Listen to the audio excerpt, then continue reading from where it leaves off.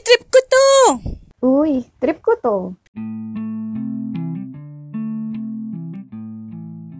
Trip mo, trip ko. I'm your host, Ken. This is a podcast where we talk about your favorite movies, shows, books, comic books, and more. Let's have a quick review of The Batman. Spoilers ahead. The Batman was directed by Matt Reeves. He's the guy who directed Cloverfield in 2008, and he also directed the sequels of Rise of the Planet Apes, starting from Dawn of the Planet of the Apes in 2014 and War of the Planet of the Apes in 2017.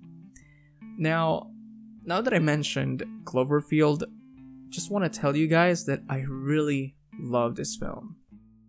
This is considered a sci-fi thriller type of movie, and on top of that, it's also a found footage film, meaning the film revolved around a shaky camera where the viewers will have to endure and follow whoever's holding it.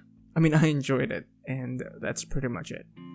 Anyway, when DC announced that they're casting Robert Pattinson, I didn't know exactly what to feel about it. On one hand, I thought, are they casting a new actor in the same universe of Zack Snyder's Justice League?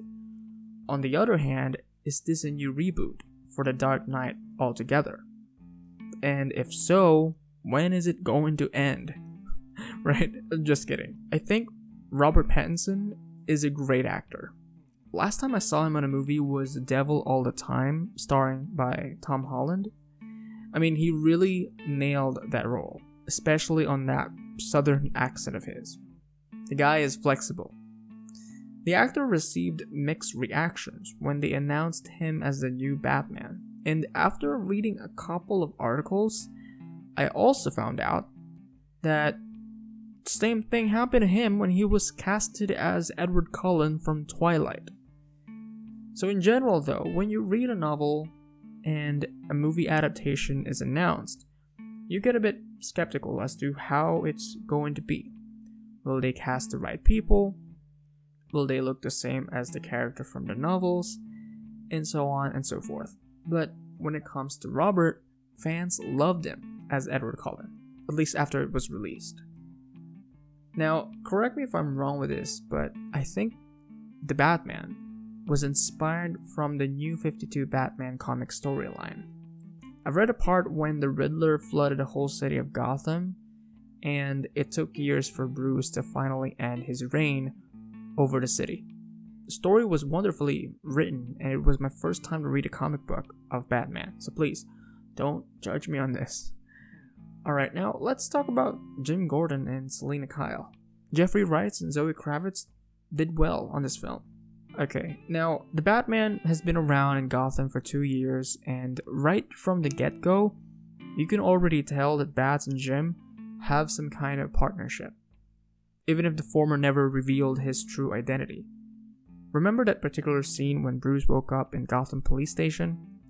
The two had to come up with some kind of argument to justify his escape, and Bruce had to punch Jim in the face. I like that part.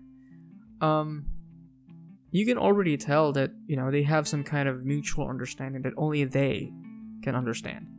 Now, Bats and Cat, on the other hand, started a bit off for me. Bats stalked Selina Kyle from her apartment and followed her all the way to the mansion of Mayor Mitchell. And from there, they worked together to find out more about the people being targeted by the Riddler. Now, speaking of the main villain, didn't you guys get goosebumps after he turned himself in to the police?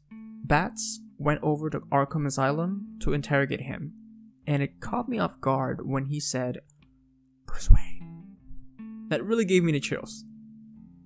Like literally, how did he know? How is that possible? I mean, it really gave me chills. I didn't expect that coming. Ever.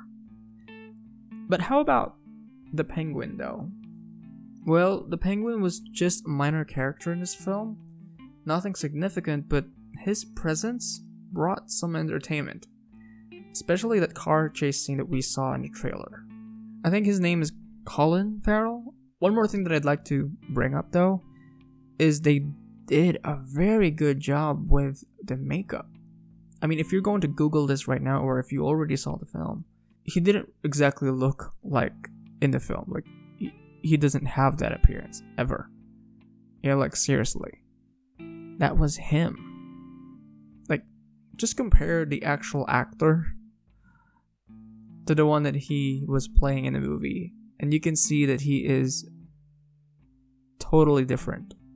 You wouldn't even recognize him at all. But they did an amazing job on this. So, that's actually quite impressive on that part.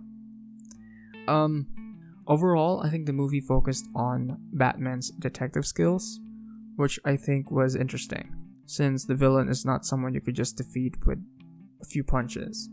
One other thing that I've noticed was when the Riddler revealed the condition of Martha Wayne, back when she was being treated in a mental institution. That gave me an idea that when Bruce, as a child, was killed in Flashpoint Paradox, Martha went insane and laughed hysterically, meaning her mind is like a time bomb, waiting to explode with or without Bruce's demise. I could be wrong with this analogy since I'm not fully familiar with her in the comics, but Flashpoint Paradox, just to give you guys an idea, it is a comic book storyline and an animated film where Flash went back in time to save his mother.